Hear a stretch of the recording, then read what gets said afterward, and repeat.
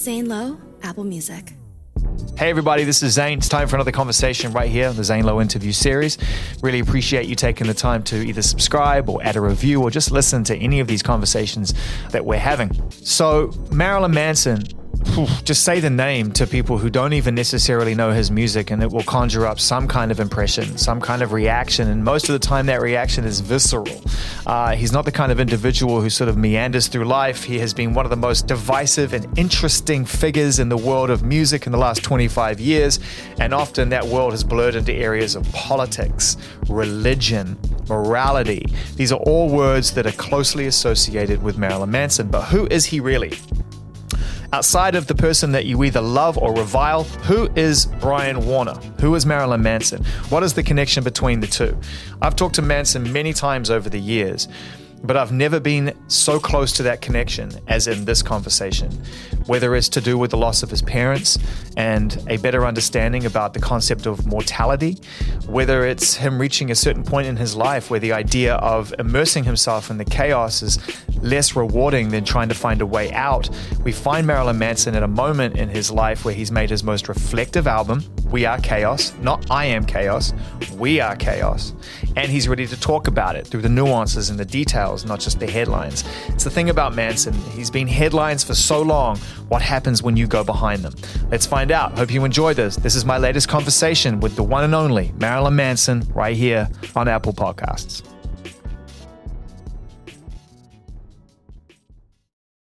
I want to hear you loud. I want to hear that beautiful voice of yours. Your beautiful New Zealand accent. Oh, yeah. Wait, too loud. He asked if he could turn me up just so he could say too loud. It was all just so he could. No, it wasn't.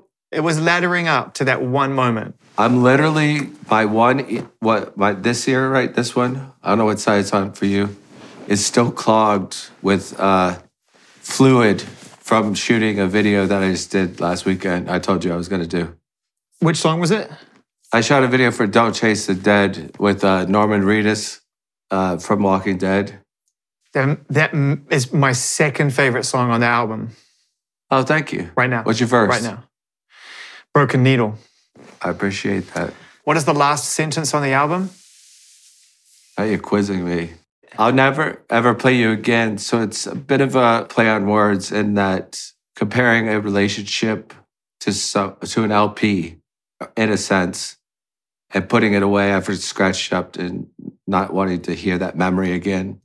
So I just started thinking about, or at least a year and a half before the pandemic happened, that it was about evaluating my own mental health and what I wanted to say, not knowing what would come, but the idea of sometimes there's things that have happened in the past. You have to forget about who you were, think about who you want to be. Not to sound like a motivational speaker, but just thinking about the past, were there sad points, were there strong points? What did you feel? No one's ever had an idyllic upbringing. If you had, you probably would. We wouldn't have this conversation right now. Yeah. It would be boring. Because it's almost the sense of all of the kids in school, at least from my opinion, the ones that got picked on had to try harder to be creative. So the ones that had everything handed to them didn't try harder. And they end up being the bullies. And we're in a bully culture where it's like names and blames. And we just need to move past all that at this point. But a lot of that was going through my head. I wrote that song. And on the LP itself, sorry if this is a spoiler alert, a lot of people have received the LP already. It just stays. It gets stuck on that last song until you take the needle off. So it continuously plays in perpetuity until you remove it.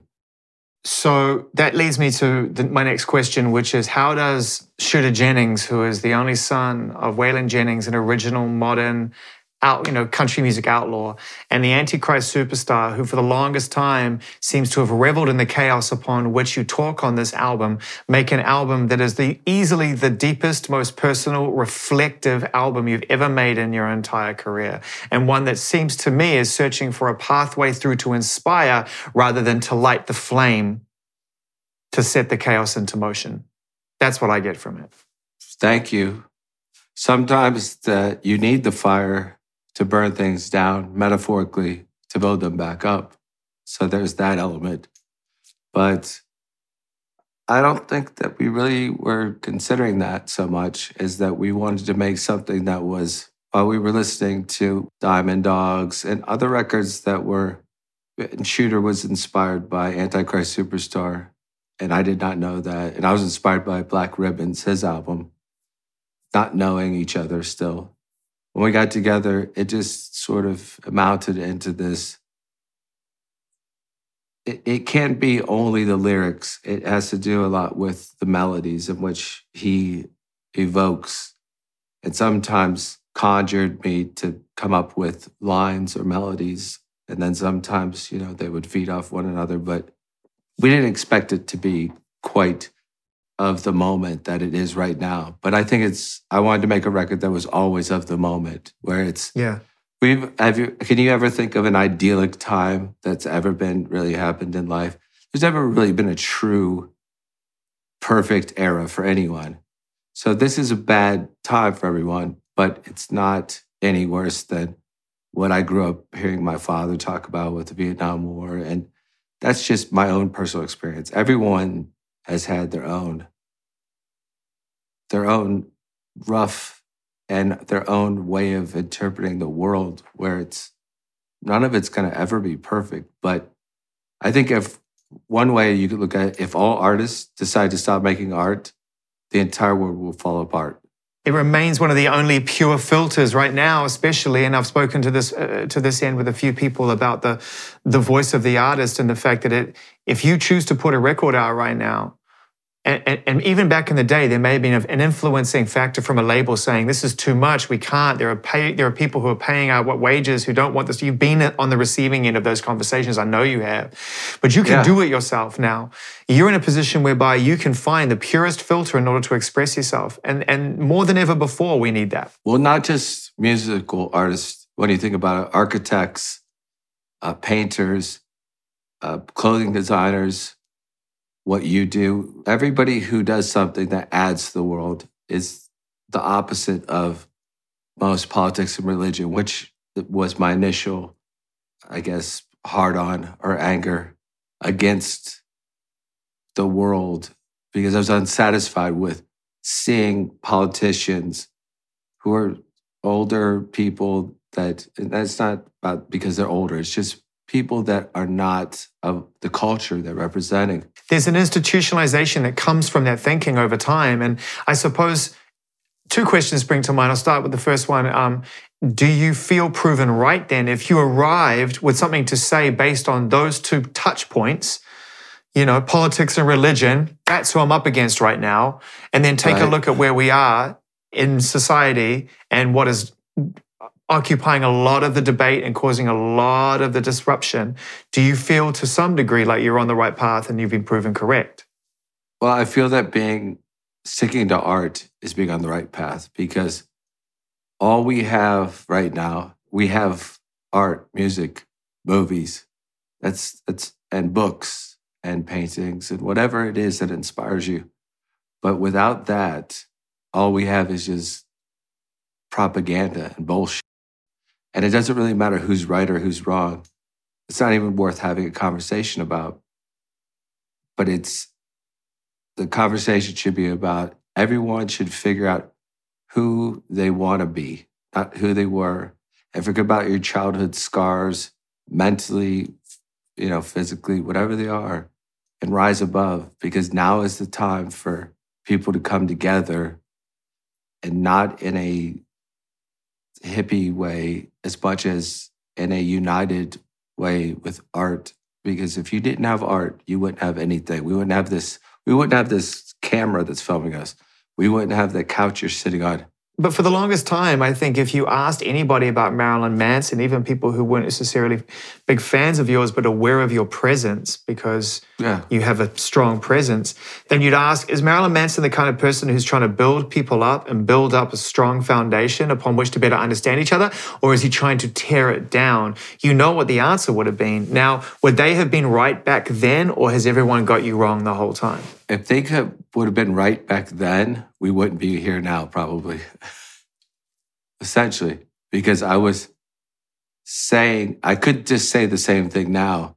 If you went back and rewind and listened to Antichrist Superstar, it could translate in some ways. There's things that were said in 1984 that could translate to right now, because the world doesn't always change. It is a time, is a flat circle.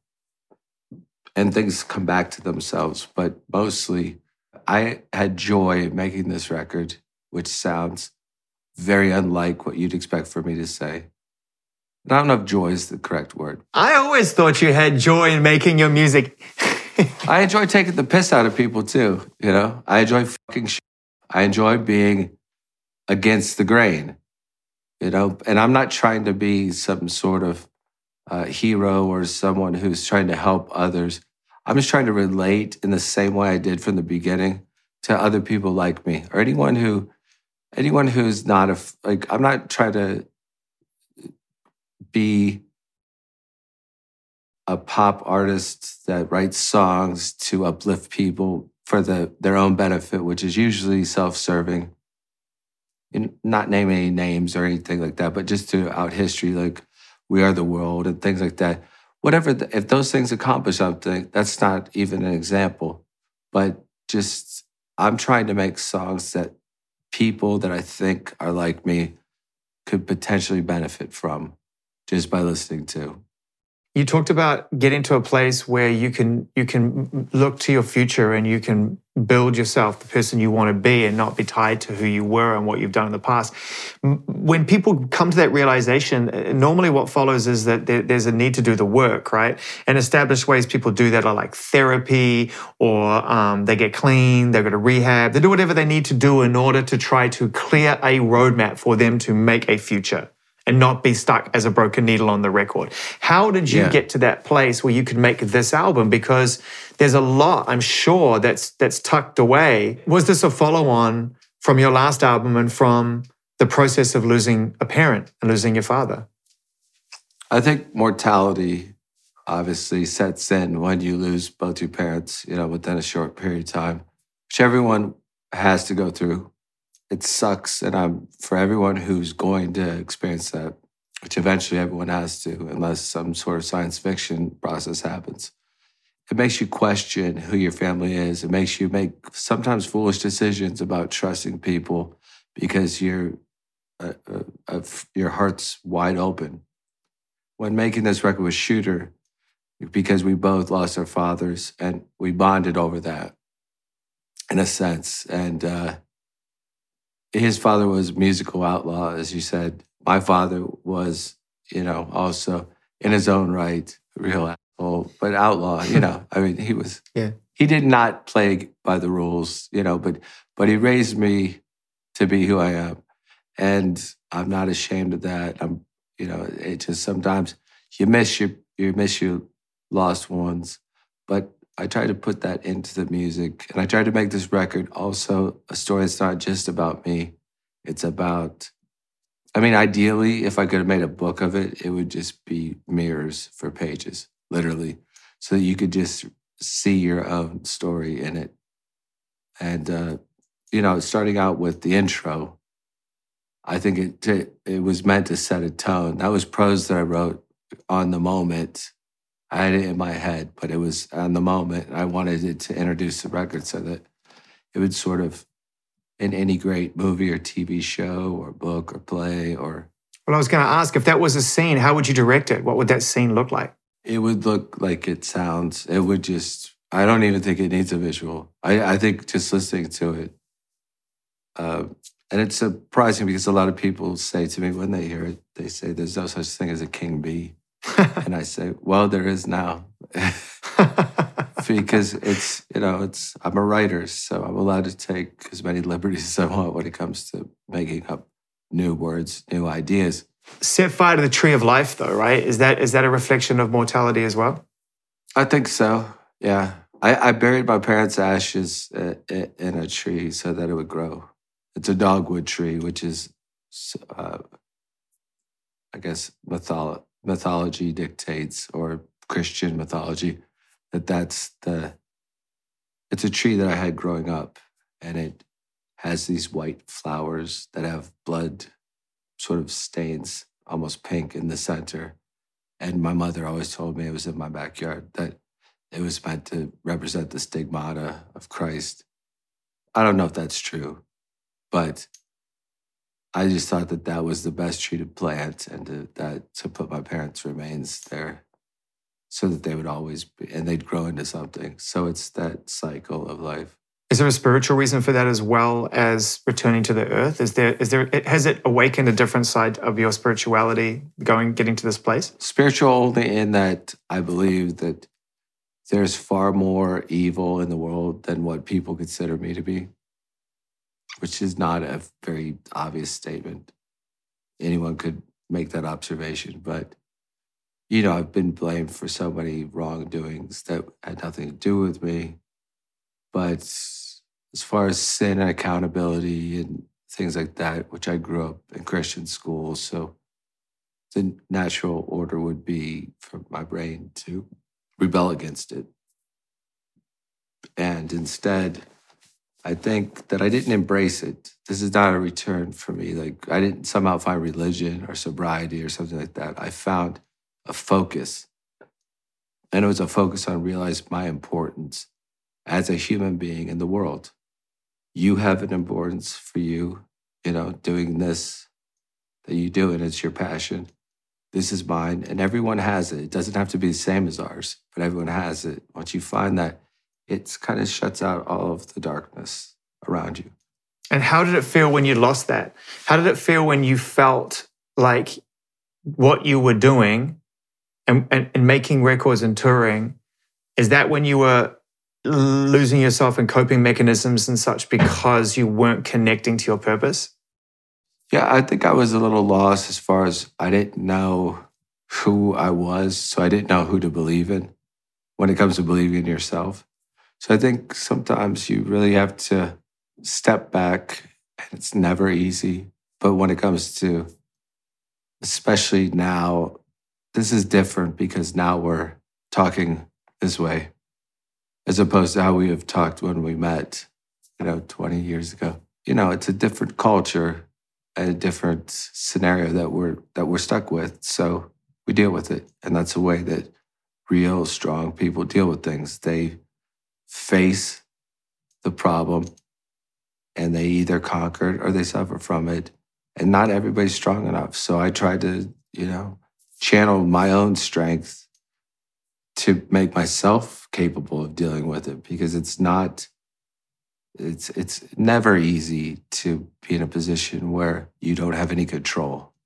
That's the worst possible thing. Like, if you have an ill parent and you can't do anything about it, you feel helpless. If you're stuck in your house and your work you can't do, you're helpless. For us, fortunately, and for me, making this record, luckily, somehow it was finished, for the most part, far before any of the pandemic hit. It was in January when we really finished it. And it was never really written about this, but it seems as if it became the moment where it was supposed to happen. And, it's sad that Ozzy had to cancel his tour because he was ill. But I'd planned on spending my whole year kind of based around the concept of touring with Ozzy and releasing the record. And then everything suddenly shifted. And sometimes, I don't like to use the word works out for a reason, things happen for a reason. I think things are fated and they come together. I love it start to finish. And I think it's one of the best albums you've ever made, which is, Thank you. You made a lot of albums. And I do think this is start to finish some of the best words you've committed to music. And you and Shooter have found some kind of incredible chemistry where there's vulnerability and weight behind it at the same time. I want to talk more about it. I got to go back a minute and because we never spoke about it, and talk about the last time you tried to go out on tour around an album, and you found yourself on the receiving end of what turned out to be a pretty serious accident on stage, and the prop came over, and I watched it because I've heard it happen. That was horrible. Well, a friend of mine, a mutual friend of ours, texted me and was like, "You should check in on Manson." And I'm like, "What happened?" And he was like, he had a terrible accident on stage. So I went straight online to the news and they had footage of it. And I sent you a text straight away. And of course, you got back to me when you were conscious. Can you just talk us through that experience? Because those kind of situations are just horrific to witness. And I can't imagine how it felt at the time. So I think that I was very lucky that it was about 6 inches from my skull. When it fell, it was not secured, and I grabbed onto this giant lighting rig, essentially, that had these 2 guns on it. So, I mean, if there's an argument for gun control, I'll be right there in regards to those guns. Okay. Fair enough. So I have 10 titanium pins on my leg. Right here, 10. Just goes from here to here. And they're still there. They're going to be there forever. But I had to do a year and a half of rehab while on tour. I did a tour with it. And Dave Grohl and Axl Rose graciously offered their chairs. And I said, no. And I found this electric wheelchair that rose up. And I tried to make it into part of the show. And it was not a fun time at all. But it doesn't bother me now. It's actually more of a bionic leg. And it doesn't go off at airports either. Yeah. Which is strange. Yeah. If anyone's heavy metal, it's my leg. It's full heavy metal. One of the things I think that I'm really happy to acknowledge is that you came out of that time and you seem really clear-headed and you seem really focused on your craft and very present. And as someone who's struggled in the past with addiction, we've seen over and over again when people get into that situation and they're faced with the opportunity of painkillers or pain. And I wonder kind of how you dealt with that, because as someone who I didn't take them. You didn't take them? I mean, I did initially I was in the hospital during the operation, but being that I had taken them in the past, which increased it to recreational use, I didn't want to fall prey to that. So I just didn't do it. So, I mean, it hurts, but, but once your pain receptors in your brain, it changes the way you think. All your cortisol, all the dopamine, everything in your brain, it changes. So it does give you a different perspective. I am by no means a model of sobriety, he says. But it changed you. But how did the accident change you? Cheers. Cheers. It wasn't a struggle like for me where I don't get triggered like, oh, I want to do painkillers or something like that again. Right. It's just, it clouds your brain. It clouds a part of your brain. Well, I stopped drinking absinthe as well. It clouds the frontal lobe. A lot of people find it to be artistically enhancing, but it also it bends your brain a bit. And sometimes in a bad way, where you are convinced that what you're doing is really great when it's just the drug telling you that. That's what I realized a while back, especially going into this record. But before that, I want to talk to you about your relationship with your brain. Because you talk about the receptors and I'm a believer that you can obviously train your brain. You can mold yourself into moving past pain, moving past things with help. And your brain and the way that you're made up has given us incredible art and has given you a life like no other. And yet I wonder what your relationship is like with yourself, aside from being Manson, the performer, the artist, and everything else, especially at this point, making an album like this, which, as you say, is striving for enough reflection to get to the next point in life, the next point of growth. So this is an album based on growth. So, okay, who are you? To yourself, like, what is your relationship like? Because there are times I wish I could switch that thing off completely. You mean the brain Ferris wheel that just keeps spinning in your brain? Yeah, that's a tough one. If you're a thinker of any sort, which everyone is, but if you're someone who finds it really difficult to be alone, you'll look for someone to be with you, because you feel empty and you need like something to fulfill that. And that's been the past me. Or you might look for drugs or alcohol. You might look for art, which is the best way to look, but not the easiest, because I'll admit that I'm very lazy when it comes to actually getting to doing it. Not lazy, but just sometimes I just need a nudge. And Shooter was so enthusiastic that he would say, hey, let's do this tonight. Hey, let's do this. Are you around? It's like 11 p.m. So I would go to his house, his studio, and we would record. And he found that he thought that 3 a.m. was the best gravel sound for my voice, and also when my brain was firing. And I think it's because, in my opinion, only that, or maybe not only, but the rest of the world sort of shuts down at nighttime. So there's less static. And I feel like that there's an overwhelming amount of static for me. It's not like I hear voices, but there's like this, first of all, there's no phones ringing. Everything has sort of calmed down, so you could just focus on one thing. When we're focused and we're working, the desire for other dark thoughts or dark passageways that you would normally resort to became channeled into making this record. So the idea of self-medicating, or the idea of, like being confused about who you are, all went away once I'm just with Shooter, our relationship working musically. Because he has a strangely positive energy, almost like in an innocent way, a childlike way, like the Big Lebowski, the dude, in a way.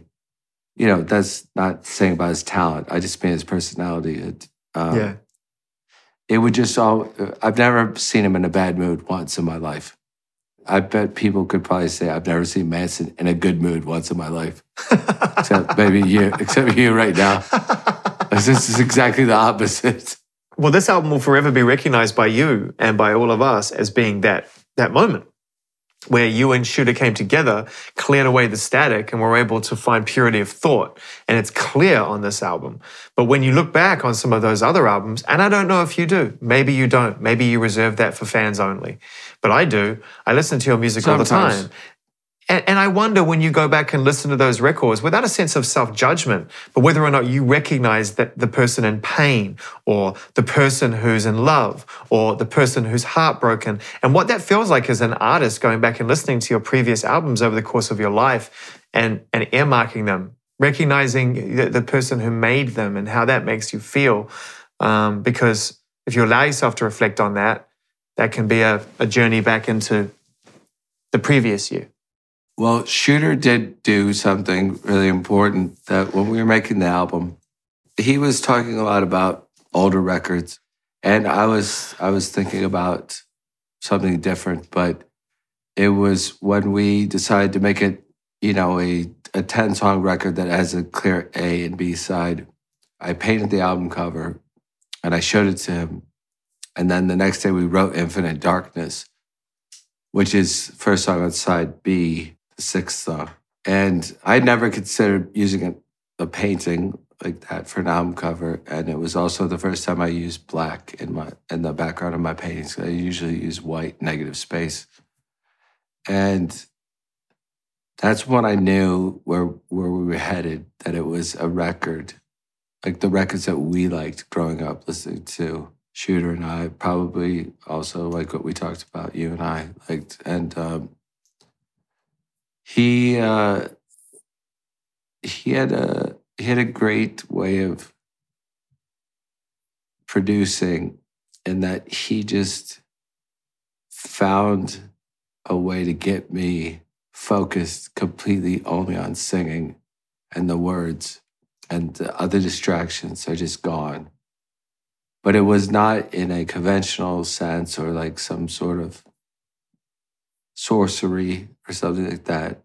I mean, there was in our own way, but it was, it made, when we got to that song in the record, that we knew we had to finish it. And we did Broken Needle, like I had mentioned before, Tom Wally Tom Moy was the guy who had the smarts to devilishly good-looking elder gentleman, was responsible for many great careers. Mechanical Animals in Times Square. Beautiful man, looks like Pierce Brosnan. He looks like he's going to a yacht or coming from a yacht, always. It's a beautiful man. So true. Beautiful man, beautiful it's man. So true. Initially, he was not certain about, this combination between maybe working with Shooter because of whatever preconceptions he had regarding Shooter and country influence. I think that Shooter's influence in the bass lines and the way that we developed this really great syncopation rhythm where the vocals would work around the acoustic guitar, which almost was used as a percussion instrument. And Shooter and I would trust him in a way that I didn't have to double check what he was doing. And I did play a lot of the tambourine and sleigh bells and things like that only because of my childhood knowledge of percussion. But it's a little known fact, by the way, anybody who's watching this, that Manson famously was brought into a high school band to play the triangle. That's correct, right? Yeah. Ding. I don't know, whatever. Point is perfect. So Shooter. There's a little skepticism initially, or not certainty on what the record would sound like. But we recorded I would say near entirety of it without playing it to the label, and even my manager, or Shooter's manager. So we did what we wanted to do without the influence of the people who sell the music later. No offense to them, that they're a valuable part of the machine that makes music powerful, especially Tom Moy, because he's always believed in everything that we've done. If it failed, we could take the blame ourselves and we could point our finger at anyone else. And that's why we picked Spike Stent, for example, to mix it, because we thought that he could really add something to it. And he did, but we worked with him in the studio. Initially, when we went in, the main point was, if we have this record, we believe in it, can you make it sound better? And he did, and that's what I liked. But for the most part, the record sounds like what we wanted it to sound like in the beginning, but Spike added a greater depth to it. I mean, there's areas that you've never gone before, I think, in terms of the way the record sounds. I've definitely not heard songs, like We Are Chaos before. I want to talk about Solve Coagula, which is a very, to me, that's one of the most important moments on the record, where the line finishes, I'm just broken. But the first line of that... I'm not special, I'm just broken. I'm not special, I'm just broken. But see, Salve Coagula is Latin. It means to break apart and put back together. Right. So, and I got this tattoo a long time ago, and I'm glad that you liked that and pointed that song on the record out, because it's a point on the album where it's sort of coming to a conclusion. And I just remember making that, and Shooter, me trying to get out of him as a co-producer on the record, his most Southern moment, but without trying too hard to do something that isn't him. But so it doesn't sound Southern. Not at all. It sounds like something that it's almost influenced by Wayne Hussey. It almost has like a very kind of late 80s, early 90s gothic rock feel to it, to me. If that's a compliment, I'll take it. That line, I'm not special, I'm just broken, is, if you'd said that in any of your first 2 or 3 albums, it would have been a chant that 40,000 people would have screamed back at you, because it would have been more dressed up like, I'm not special, I'm just broken. And it would be like, ah! But you've stripped all that away, and you've presented that line in a way that, it's the way you present that line, which really, really struck me differently this time. I appreciate the comparison.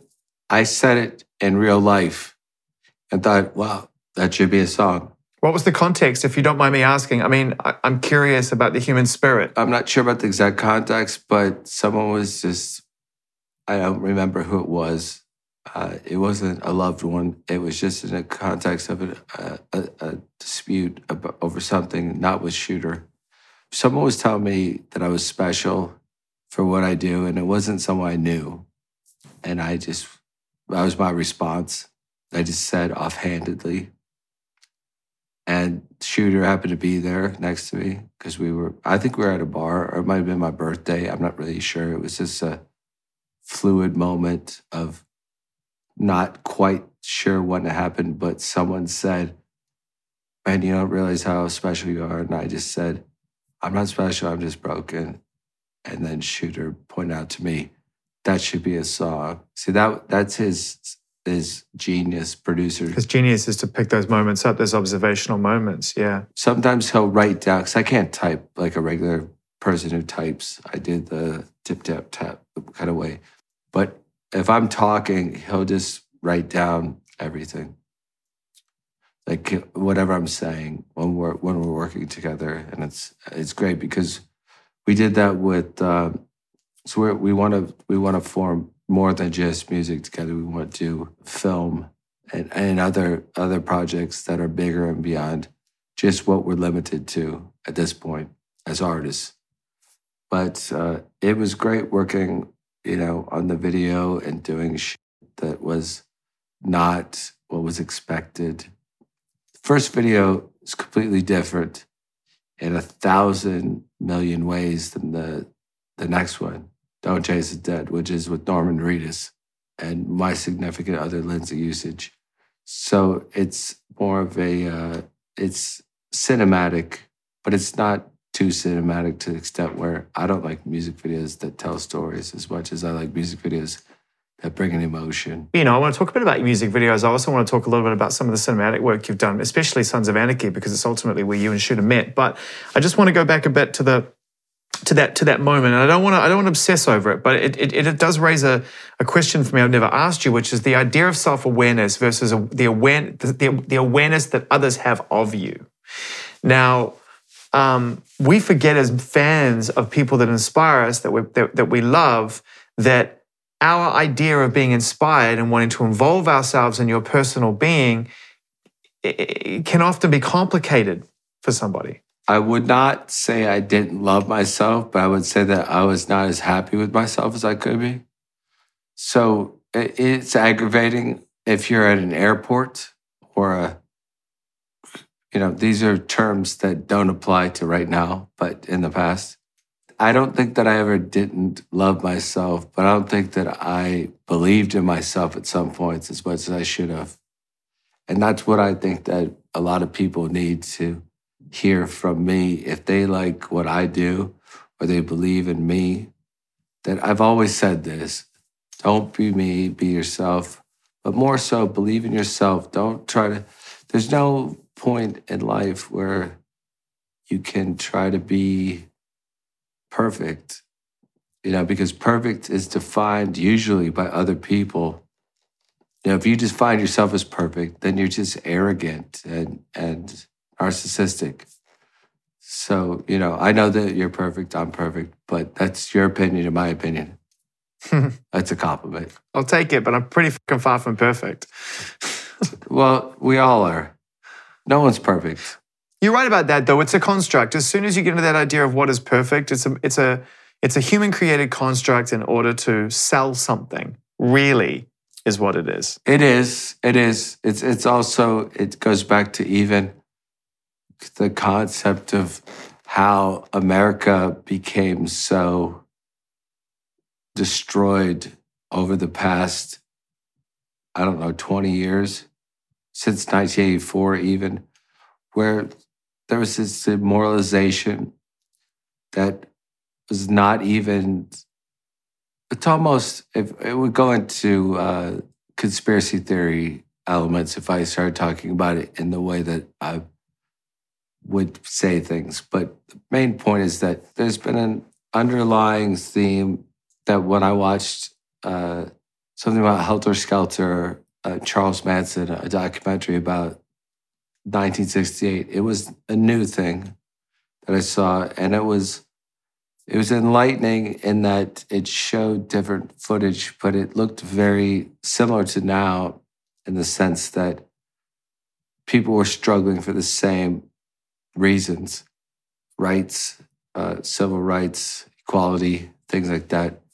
And then, this is before I was born, then you get someone like Charles Manson, who's an easy villain to pick. And I'm not comparing myself to him in any way. I'm saying that's part of why I chose the name. You took his name, with Marilyn, but with Marilyn Monroe also. For the dichotomy of the two, where if she was also known just by her first name, him by his last name, and it just came off the tongue like abracadabra or bippity-boppity-boo.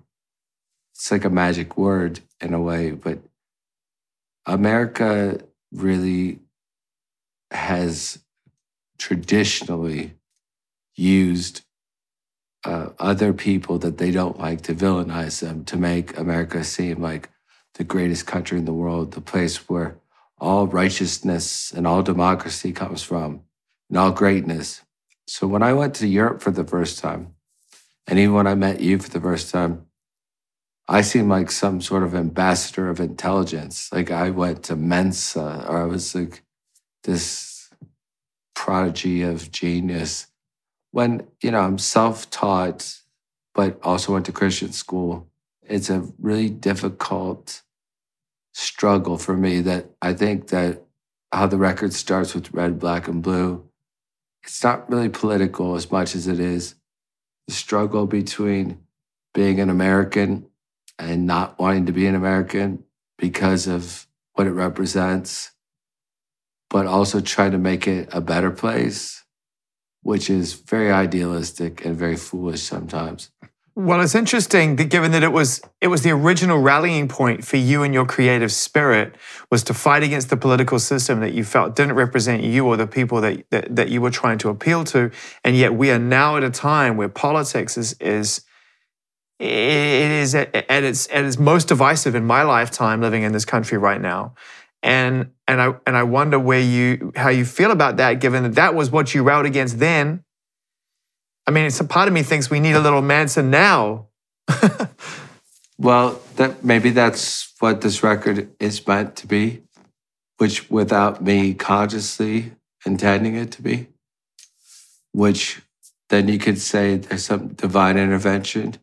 I'm not going to get religion suddenly in the same way that people would traditionally think of it. But like what you said, in our time, can you imagine what our parents went through and their parents? This entire country has been based on oppression and just horrible behavior that built this country. And when people say, forgive, you can't forgive this mistake, there's so many more things that this entire country, which I'm a part of, so it's a real struggle to be, am I a spokesperson for it, as a voice of reason, or am I against it? And it's tough for me on a daily basis to decide, trying to not be religious or political. So the only result is art. That's the only way you could express it. But then that sounds almost like you're not doing anything. But also at the same time, the government, in my belief, often uses political uprising historically, from the suffragettes to everything past that, to be elements to help them, create their political agenda. And that would go into conspiracy theory. But that's just observation.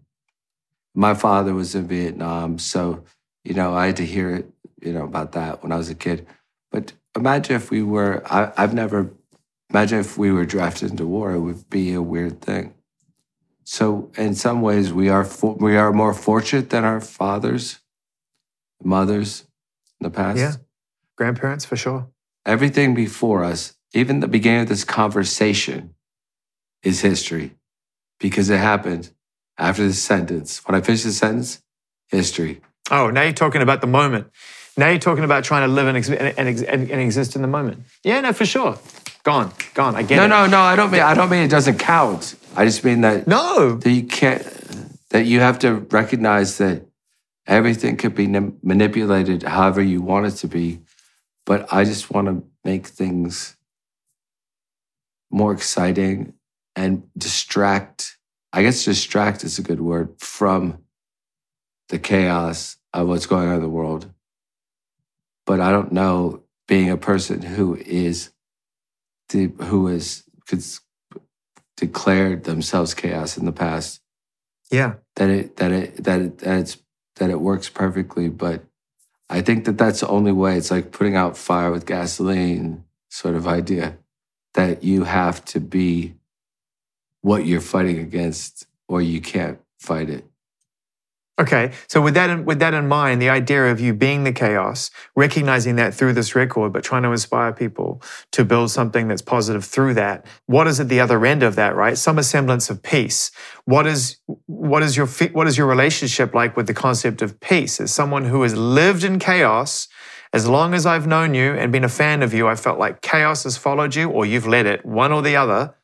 Flip a coin. But has the world ever been at peace? No, but I'm speaking specifically about your role in my lifetime toward that. Okay. You've used the system, and I think probably at times, and maybe you can clear this point up, the system's probably used you as well, right? As the villain, or maybe they've thrown success at you to try to quieten your voice down. Have you felt that? Yeah, that's fair.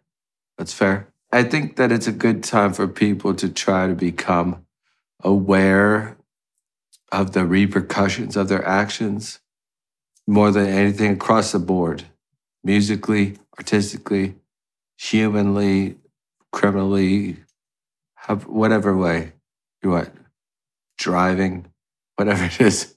You just have to fucking realize that you're not the center of the universe and you have to be a part of this. But doesn't mean that I'm suddenly becoming soft or someone that's like, I'm not going to stand up for what I believe in.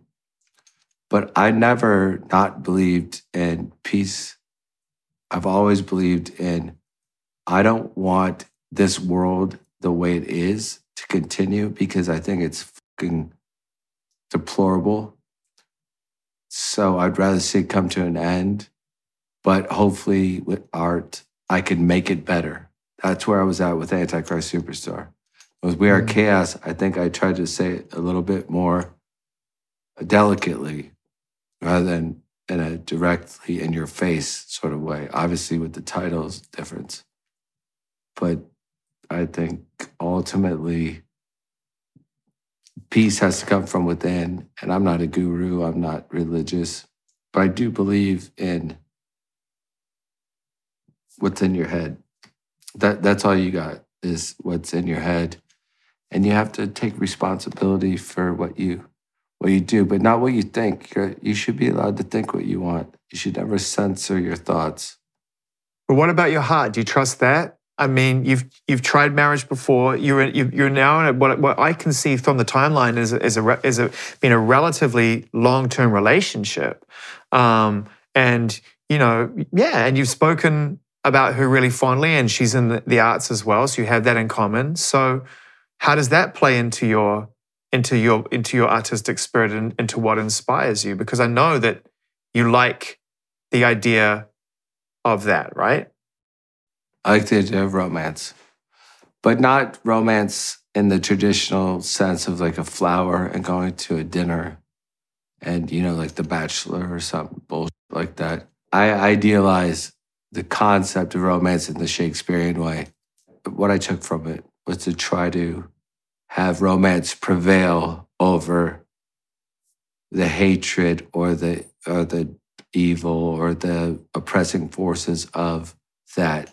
So I was thinking a romantic sense and about the world, which you have to remember, obviously, for both of us, the world is comprised of all the people we don't know. You and I know each other. So that's different.